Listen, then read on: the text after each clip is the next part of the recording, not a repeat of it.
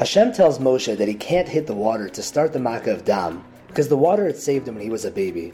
So too Moshe wasn't able to strike the dirt by Canaan because the ground had saved him when he killed the Mitzri and had covered the evidence. But why did these makkos have to begin this way, thereby making Moshe not be able to be the one to start them? I'm Shaoli Karsh, and this is Karsh on the Parsha. So we have, in the beginning of the Parsha, we have the Arba Lashonos of Geula, the 4 Lashonos of redemption.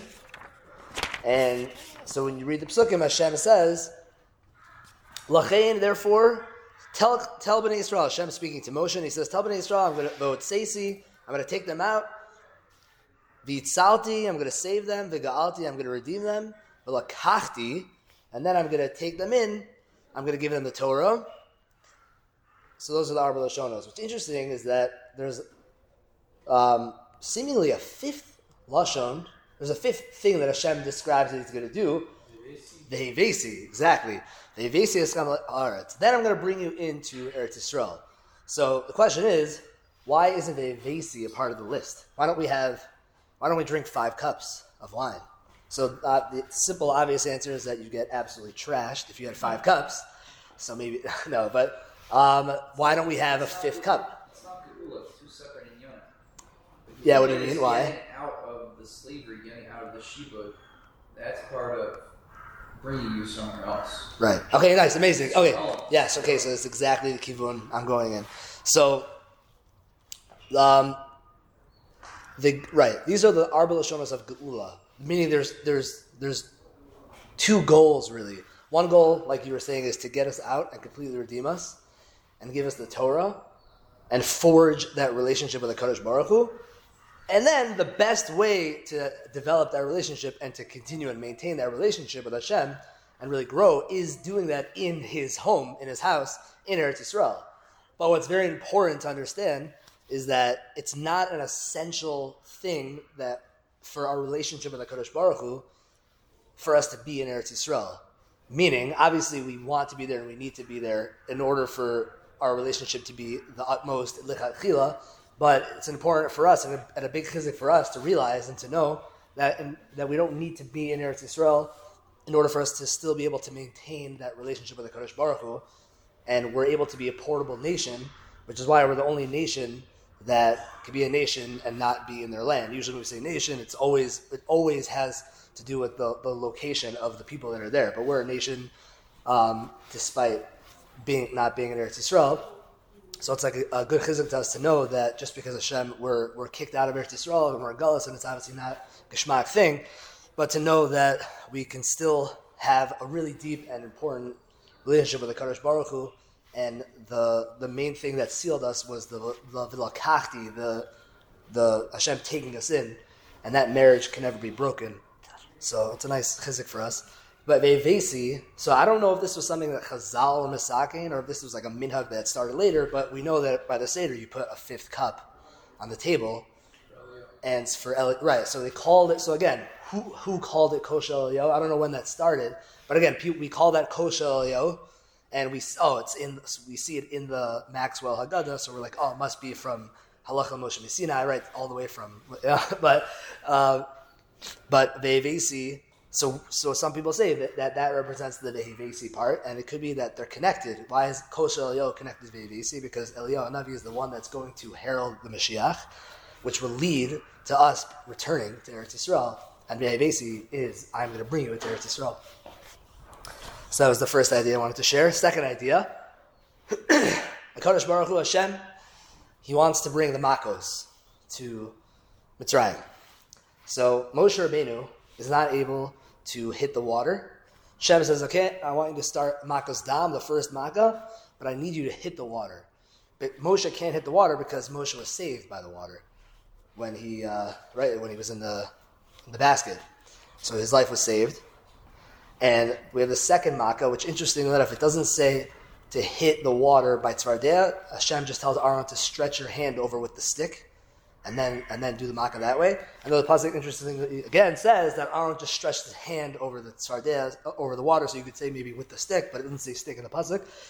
But either way, the tzvardea, whatever, that's a side point. It doesn't say hit the water for tzvardea. And then by afar, by Kenan, Hashem says, hit the afar.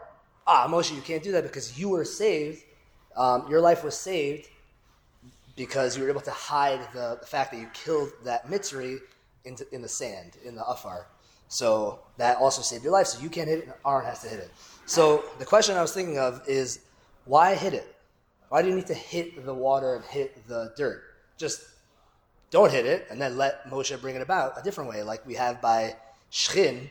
Hashem tells Moshe to take dirt from a kivshon and then throw it up. So take water, throw it up. Take dirt, sand, throw it up, and then that will bring out the makkos. So is there something essential, important about hitting the water?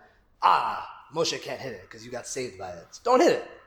Don't hit it and bring it out. I was about to ask a different question. I thought you were going to ask about Svardeya. If Aaron was only stretching his hand out over the water, why couldn't Moshe do that? Right, no, that's a good point. Right, nice. So that was where you were going. No, but that's a good question as well. Meaning there's something, it could be, I don't know, I didn't really think too deeply about it, but it could be that there's something like the first two are connected because they're both about water. So it could be that really the second one is really a hemshech of the first one. So once Aaron started it, he continued. I'm not sure. And maybe that's why I didn't have to hit it because he already hit it. So you don't have to hit it again. I'm not sure. But that's a good question. You could say the concept of makkos is not just literal, it's figurative. As in that the water was being stricken. Right. It's the water supply is the source of the affliction of the Egyptians. So in a way, the water is what's being affected. So Moshe couldn't adversely affect the water. Because of the it's it's not as much about actually hitting the water, it's about the water being stricken by Moshe. So you can maybe say it's a figurative concept. Nice, okay, so I'm going to say something very similar. Also, sand didn't help him at the end of the day, he got in trouble in the ditch.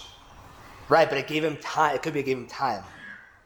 Like, if he wouldn't have been able to hide it, he wouldn't have had a chance to necessarily run away. At the end of the day, the sand did Sand help did his him. job, Yeah, Sand did his job. Someone Dustin and else Avira. Right, Dustin and Avira said, Lashon. Nice, very nice. I told you, even if the person doesn't succeed in trying to help you, he still has to. Sand did what it could. So it did. Yeah, nice. I like that.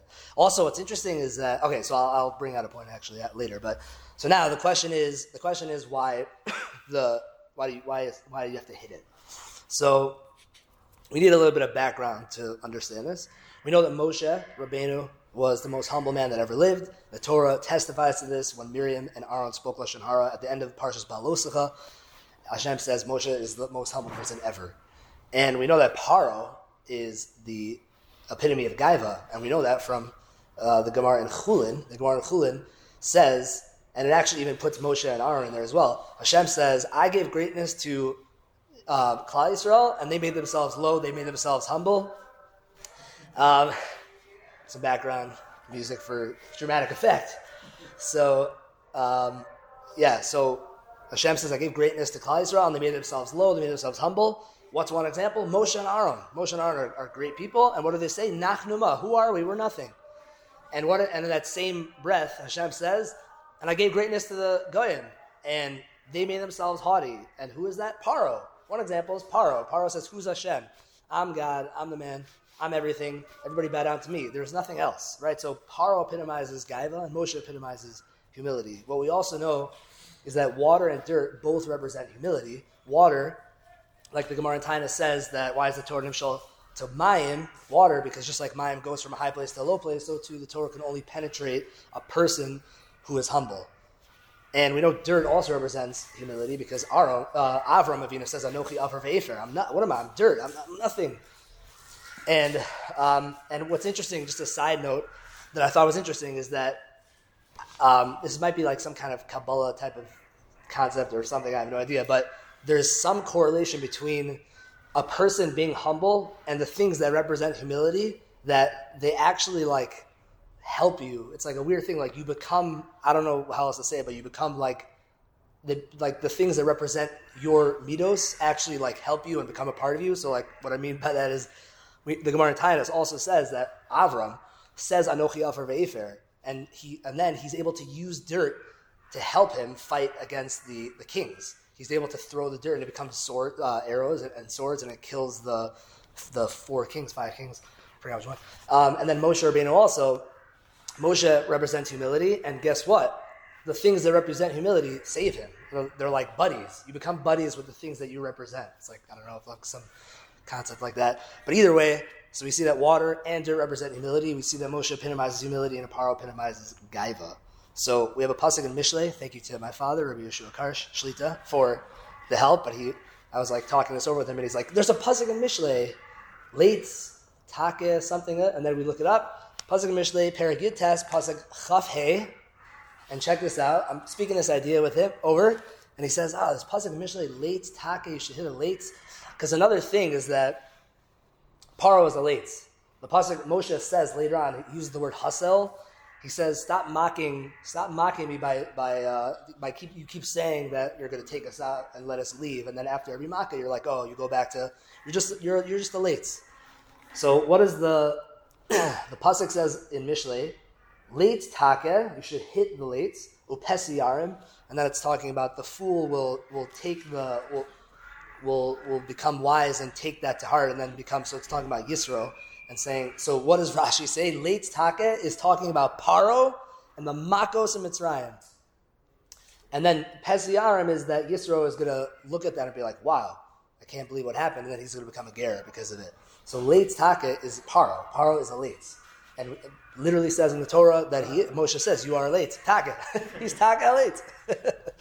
So I wanted to suggest that the first three makkos, the purpose of the first three makkos, was to teach Paro humility.